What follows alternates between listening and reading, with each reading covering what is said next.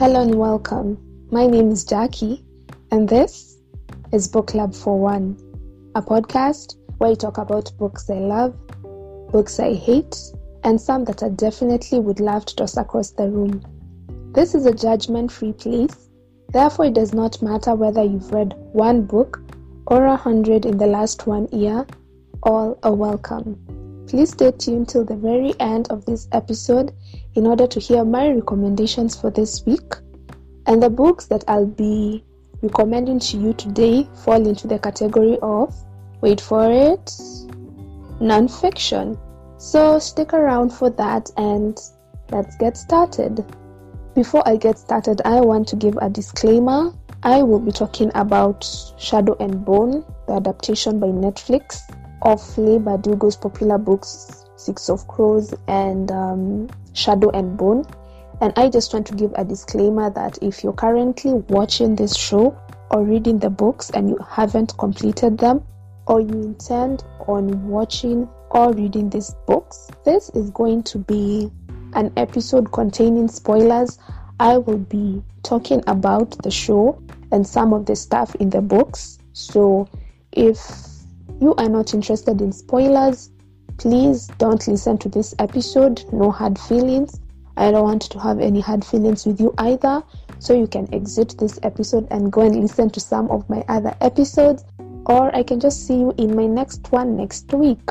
I just want to put it out there so that you know what you're walking into. Okay? Let's get started.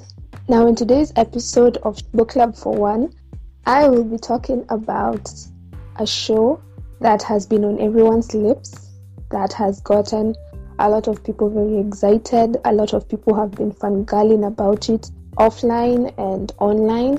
And the show I am talking about is Shadow and Bone.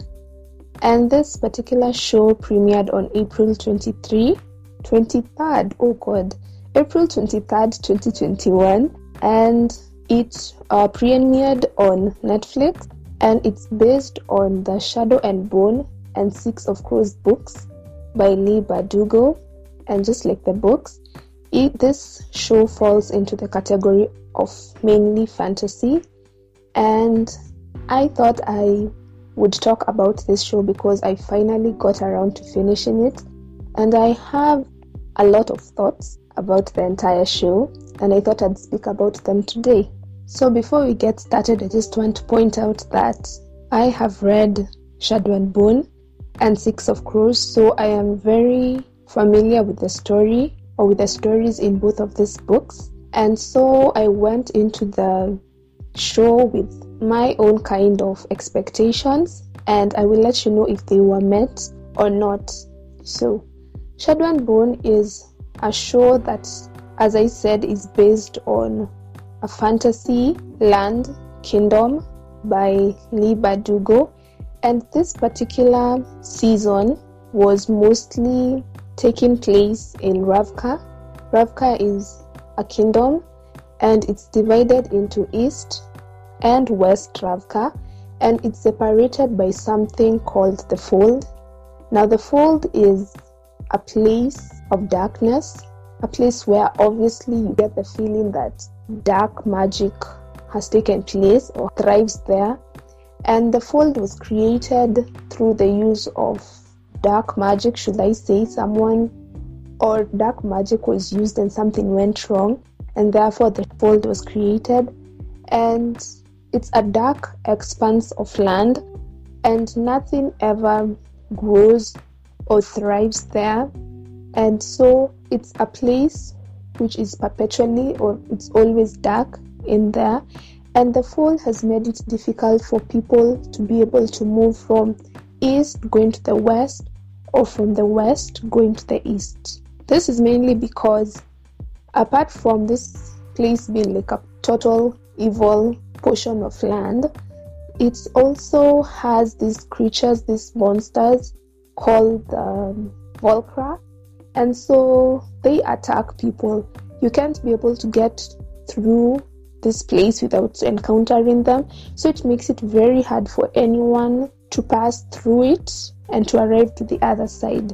So Apart from that, this story is mainly about a young woman called Alina Starkov. And Alina, at the beginning of the show, is a very average young woman. There is nothing remarkable about her. She was orphaned as a child and she grew up in an orphanage. And now as a grown-up, she is a map maker and she gets to travel around like with the army, and she's currently in the army. But as the story goes on, it's discovered that Alina is in fact a Grisha. Now a Grisha is or are people in Ravka mostly. They are members of the Second Army, and they are people who have special abilities, special talents. They can be able to control fire, others can be able to heal, others can be able to tailor someone's features, others can be able to control the wind, summon darkness, and that kind of thing. So they have these abilities which make them really cool. And so Alina is discovered to be one of them, but she is just not any other normal Grisha. Alina is discovered to be a sun summoner. Now a sun summoner was a rare kind of Grisha. In fact, there had not been one in very many years, and it had somehow taken a kind of mystical or mythical kind of quality. And so when Alina was discovered that she's a sun summoner, which means a person who can be able to summon light at will, it was a very big deal. She was seen to be like the savior they had all been waiting for. And this is because it was believed that a sun summoner could be able to get rid of the fold, which had been a source of terror, a source of inconvenience for the people of Ravka. So her coming was, well, not her coming, but her discovery was a very big deal. So she, of course, had no idea that she was a Grisha. And for most of the show, it's just her trying to figure out how to be able to manage this power, how to grow into her power. And of course, she is faced with a lot of pressure because there are all these people who see her as some kind of saint, some kind of savior. So she has to navigate all this while still being a very high target Grisha. The fact that, now she's like a very esteemed Grisha. So this makes her a target of the enemies that surround them, Ravka's enemies, and also the enemies of the Grisha. If you read the books, but also if you watch the series, you'll realize that Grisha are like the endangered species. There are a lot of people who hunt them for their power because they want to enslave them and use them for their powers. There are also other people who hunt them just to kill them because they believe that they are an abomination. And so Alina, being one of the most powerful Grisha at the time, she is considered a very valuable target to be able to acquire. So with that said, that is how the characters in Six of Crows, the gang in Six of Crows, come into being or come to be in this show, because they are the characters in Six of Crows, that's Kaz, Inej, and Jasper. That's how they come to be in this show. They are hired by a catch merchant, and he is a very rich merchant, and he hires them to go to Ravka and to capture Alina and to bring her back to Ketterdam. And in exchange for her capture, they would be paid 1 million Kruger, which is quite a lot of money, especially for these young people, because it will buy them freedom, it will pay for the things that will make their life better. So in this way, that's how they get into this story, and it's a slightly different kind of story from the one in the books, but for the most part, they are very respectful, they follow, they're very faithful to much of what happens in the books. So, my thoughts on this show. At the beginning of this show, I behaved as I always do whenever I watch any kind of adaptation. In the first 2 episodes, I was like, what is going on? I was very snobby, let me tell you. And I always have been. And I think this is mainly because the way, if for example you read a book and then you watch a movie or a show about it, it's very rare for the show to live up to imagination. And I think that has always been my problem when it comes to watching any kind of adaptation. And so at the beginning of this series, I was like, what's going on? Why do they look like that? The acting is so stilted. That's not the way it was in the book. I don't remember them doing that. They are not acting the way I thought they would. And I was very judgmental about the entire thing, at least for the first 2 chapters. But I think the nostalgia, settled in. And so it was more of meeting old friends and remembering old memories. And so I kind of got used to it, like the entire show. And I was like, oh yeah, they put in that part. Oh, I remember them. I remember him. I remember her. I remember that part in the book. And I can say that I could be able to tell all the characters even before their names were said. It was pretty obvious who was who. And I think that speaks to the casting. Whoever did the casting and chose the characters for this particular show actually did a good job. Apart from, Kaz, because what was happening with Kaz? Who decided, who picked this actor? Because I thought that he looked like he was 40 years old, and he also looked like a serial killer. And maybe the part of the serial killer isn't a real problem because he had this look in his eyes like he would kill you in an alley and leave you there, which is fine because I think that is part of who Kaz is and who you expect him to be.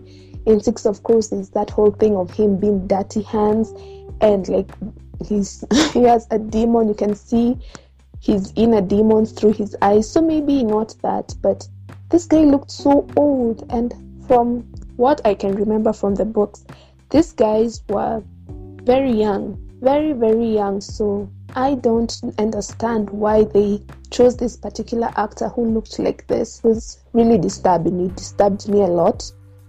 From the beginning, it was just one of those things I could not let go. But other than him, I think that the other characters were fine. I loved Jesper. He looked exactly as I had imagined. And also Inej. I really didn't have like a particular image of how Alina would look like, but when I saw her in the show, I really didn't mind. The Darkling actually looked the way I expected, but I always thought he wouldn't have like a beard, but he still looked hot, so whatever. Zoya, why does she have bangs? I always pictured her looking something like what Inej looks like, but a little bit lighter, because in the books they say that she's half Suli. So I always thought that, well, in my mind, I always thought that she'd look like Inej. But anyway, she was fine, I guess. But I think they should get rid of the bangs in season 2. We don't need that. Who else? David. Oh, cute, awkward David. He was perfect. The actor who played him was fine.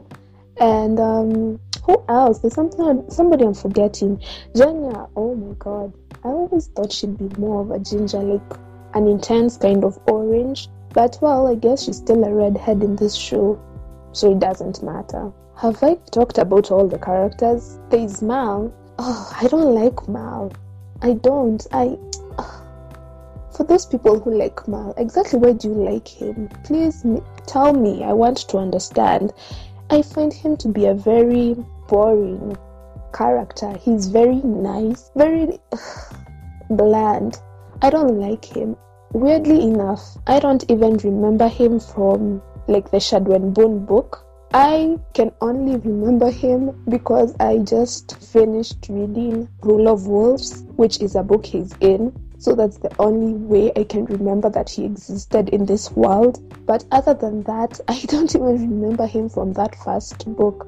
He's a very forgettable character, at least according to me. And before I even go further with that, I just want to point out that I am Team Darklina. So Malina people, Please, again, I want to understand, what do you see in them? Like, what do you see in him? Like, there was zero connection, zero attraction. And speaking of Darklina and Malina, for those people who want to use the whole moral thing when, choosing Mal as like the love interest, I think that's fair, but I think that, let's be honest, in the book, and even more so in this show, series, the Darkling and Malina, who's Malina and Alina, have more chemistry. There's more attraction there than there's ever been with Mal, and he should be more of a friend, or I got the vibe that they were just friends.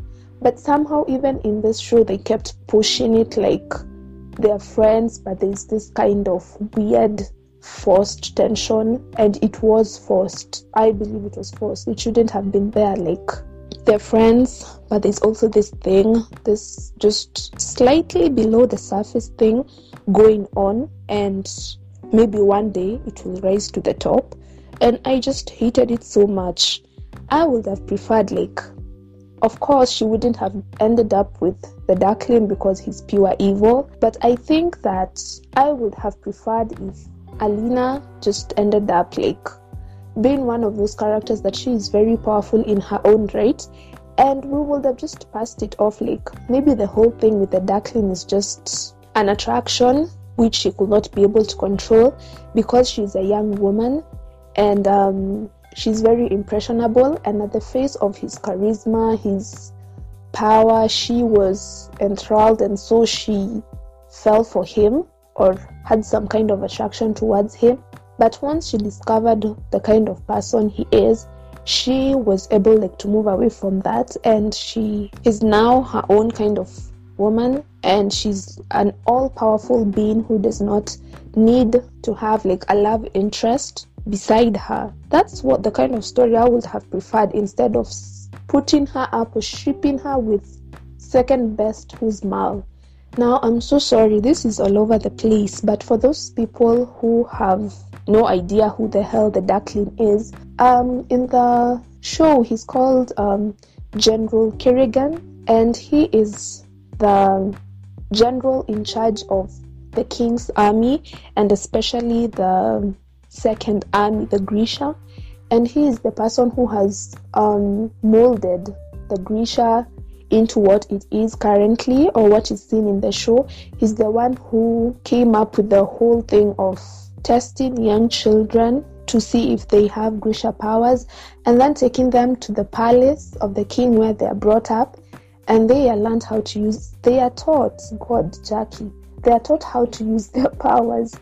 And when they grow up, they become part of the Grisha army. They become spies. They serve as Grisha in the country or in the kingdom of Ravka. So he's like the OG Grisha, and so everybody is always in awe of him. Everyone who is at least, let's say, not afraid of him, because majority of the people are very afraid of him because he has this dark power. Like, he has this shadows thing going on. Like the guy in A Court of Mist and Fury, Azrael. Oh God, no, I'm straying. He has, the reason why he's called the Darkling is because he can be able like to summon the dark and the shadows to be able to like form, and he can be able to create darkness. He's like the opposite of Alina. She can summon light at will. He can summon darkness. And he is, of course, the bad guy of this show, but I do not even understand, because for some reason they decided to give him and Alina this kind of attraction thing to happen or to go on between them, and then just suddenly it was taken away. So I don't understand what was the point. Maybe to show us that he was a user, he was a manipulator, that he was trying to show Alina that he liked her, when instead he was just trying to use her. Maybe that's the reason why they put that whole, they were attracted to each other thing. But as I said, I am team Darklina. So sorry for those who are Team Malina or whatever. So what else do I have to say about this show? The acting was really good. As I said, they were very faithful to the stories in the books. They were very faithful to whatever was in the books in terms of the world building and the characters. I enjoyed it a lot. My favorite episode was episode 5, if I'm not wrong.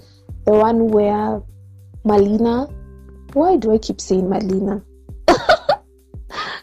Jinxed by the people who like Mal.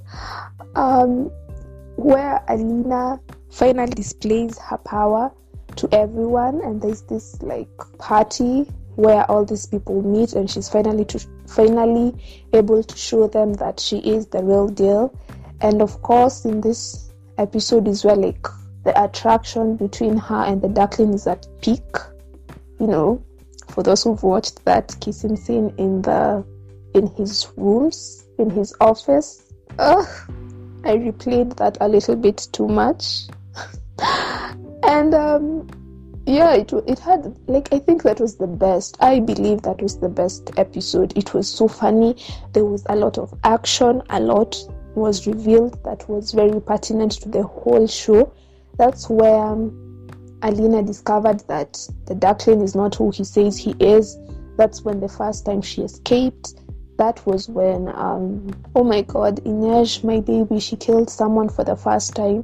And it was so painful to see, like, the look in her eyes. That was when that stupid traitor, the one, you'll know him, the one who tried to kill Alina, for those who've watched the show. Yeah, he was arrested. And so a lot of good things, a lot of interesting things, I believe, happened in that particular episode.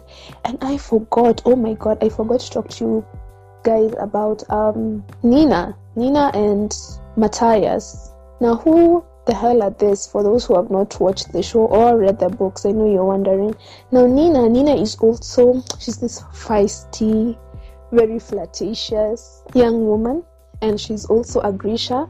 However, she does not, at the time of, in the show, she is not living in Ravka. She is a spy. She is also a soldier, like in the Second Army, but at the time she is a spy. She's going to spy on orders of the Duckling. She was living in Ketterdam until she was kidnapped by the Fjordans. They were taking her back to Fjorda for a trial, but she never got there. Somewhere in the middle, she meets this Draskella. A Draskella is a Fjordan kind of warrior. The ones who, I told you that there were people who hunted Grisha in order to kill them. So the Draskella, that's what they do. They kill Grisha because they think that they are abominations and they're evil, because apparently no one should have that kind of power. It does not make you human. So she meets Matthias, who is a Draskella, or he was going to be. I cannot remember. I read these books a long time ago. But she meets him, and at first there is obviously this very bad enmity between them. He thinks she's a demon, and Nina is very smart-mouthed, very she can really bug you, she can really irritate, and she irritates the hell out of this very uptight guy. But an accident takes place where, like, the boat they were in capsizes. Like, this boat, let me explain, sorry. This boat contained, it was a ship. It contained Grisha, who had been captured by the Draskella, and they were being shipped, as I said, to Fjorda in order to be arraigned, like, in a court where they were found or will be found guilty or innocent. But of course, they're always found guilty and they would always get killed. So that's where they were going to until they got into this storm, and Nina and Matthias get shipwrecked. And so as they navigate, trying to survive in this place that was snowing so heavily and it was so cold. Of course, at the beginning, they really irritate each other, but then Matthias begins to actually like Nina, because how do you not like Nina? She is so likable, she's so adorable and so nice. She's the kind of person you would want to be your friend. She is very awesome, that's what I'm saying. So he begins to like her, and so there's that storyline, that story, which is actually found in Six of Crows, but it was put in here as, part of this show. So I think I've spoken about everything else. So did I enjoy the show? Yes, but I think the reason why I really enjoyed this show was because I have read Shadow and Bone and Six of Crows, and so it was mostly nostalgia for me. I think that's what made me enjoy this show as much as I did, because every time I saw a scene, I was like, I remember that. Every time I saw a character, I was like, my babies! And in that creepy voice, sorry. And so it was like seeing old friends, like reliving old memories again and again. And so it was very exciting for me in that sense. It was also emotional in a way, because I remember like there are some words that they'd say, like something from the books, and I'd remember it word for word, and I just have like goosebumps. Like there's this place like nearly to the end of the show, and Kaz says no mourners, and Inej replies no funerals. And for those who've watched or not watched, read Six of Crows, that's something they always say, and I was just right there responding with Inej, like no mourners, no funerals. And I had this rush of goosebumps like on my arms and just all over my body, and I am not ashamed to admit that there were tears in my eyes at that moment. So that is what primarily made me like or just love watching this show. The fact that I had read these people and that lived rent free in my mind, and I got to see them like brought to life on the TV. That was a very, very big deal. I don't know what the experience is or was for the people who have watched this show without having ever read any of the books. I don't know if they found it as magical, as nice as I did. I don't think so. I don't know why. Because if I was being honest, just totally honest without all the emotional and lovey-dovey feelings I have for this show or for the characters in it, objectively, if this was a show I had to rate out of 5, I would give it 3 stars. 3 stars because I don't know how to say it, but this is not the kind of show someone would watch. This is not the kind of show in which, if I had not read the books or anything, like I would have watched and been so captured by it.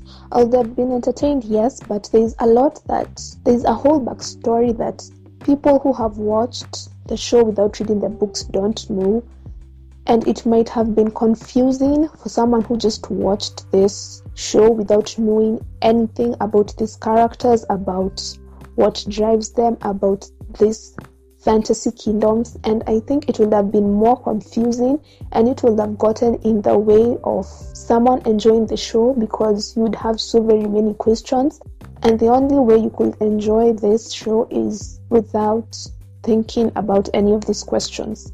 Am I making sense?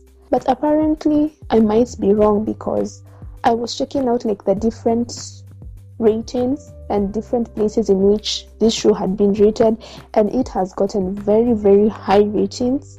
So maybe I'm wrong, but I personally think that if I had not read the books and I had watched this show, I'd give it a 3 stars out of 5. It was not, oh my god, like at the edge of my seat. I cannot breathe. I cannot move, because this is awesome kind of show. But because I had read the books, it turned out to be that kind of show for me. I could not breathe. I just sat there frozen, my shoulders hunched, and I could not even breathe properly as I just watched these characters, watched their every action, their every movement. And so I would give it a 4.5. I am giving it a 4.5 stars because finally my characters are on TV and I want to see them back for the second season. And please, can they bring Nikolai? And can they not do whatever the hell they did with Kaz? Can they properly cast King Nikolai? Because we're going to fight if they bring some guy from... Please, can they cast him properly? They should bring someone cute like Matthias. You know, the one who chose Matthias and Jasper knew what they were doing. So can they please do really good work when it comes to King Nikolai? If they do bring him in the second season, who knows? Is that it? I think so. My rants, my whole talk that was not really well arranged about Shadow and Bone. And I'd love to hear what you thought about this show if you've watched it. If you haven't, I would really like to know what your thoughts were. And if you are Team Daklina or Team Malina. So that's it. And I think that we should get into the book recommendations for the week. So, as I said at the beginning of this episode, the category of the books that I'll be recommending to you today fall into the category is non-fiction. So the books I'll be recommending to you today are 1, 2, 3, 4, 5. Yeah, so I'll be talking or recommending 5 books to you today. And in the category of non-fiction, the first book I'm recommending is called Shit, actually, by Lindy West. 2 is Broken in the Best Way Possible by Jenny Lawson, and I have done a review of this particular book in one of my episodes. It was the first book that I reviewed, so you can go and listen in to that episode and then you can see if you really want to read this book, but I recommend it. 3 is called Too Fat, Too Slutty, Too Loud by Anne Helen Peterson. The 4th one is called The Witches Are Coming by Lindy West. And the 5th one, the last one but not the least, is called Wow, No Thank You by Samantha Abbey. So most of these books are or can fall into the category of also feminism, but they are primarily non-fiction books and I enjoyed reading each and every one of them. And you should go and check them out. And if you do, let me know if you enjoyed them and what you actually thought about them. So that's it. This has been a very, very long episode, longer than I have ever done. And I thank you for being here, for listening. And if you like any part of this episode, a semi-coherent review of Shadow and Bone, please share it, talk about this podcast, because I want to create a community of other like-minded individuals. So if you liked this, please share it with your friends, family, anybody who you think will like this, and I will see you in my next episode. Bye.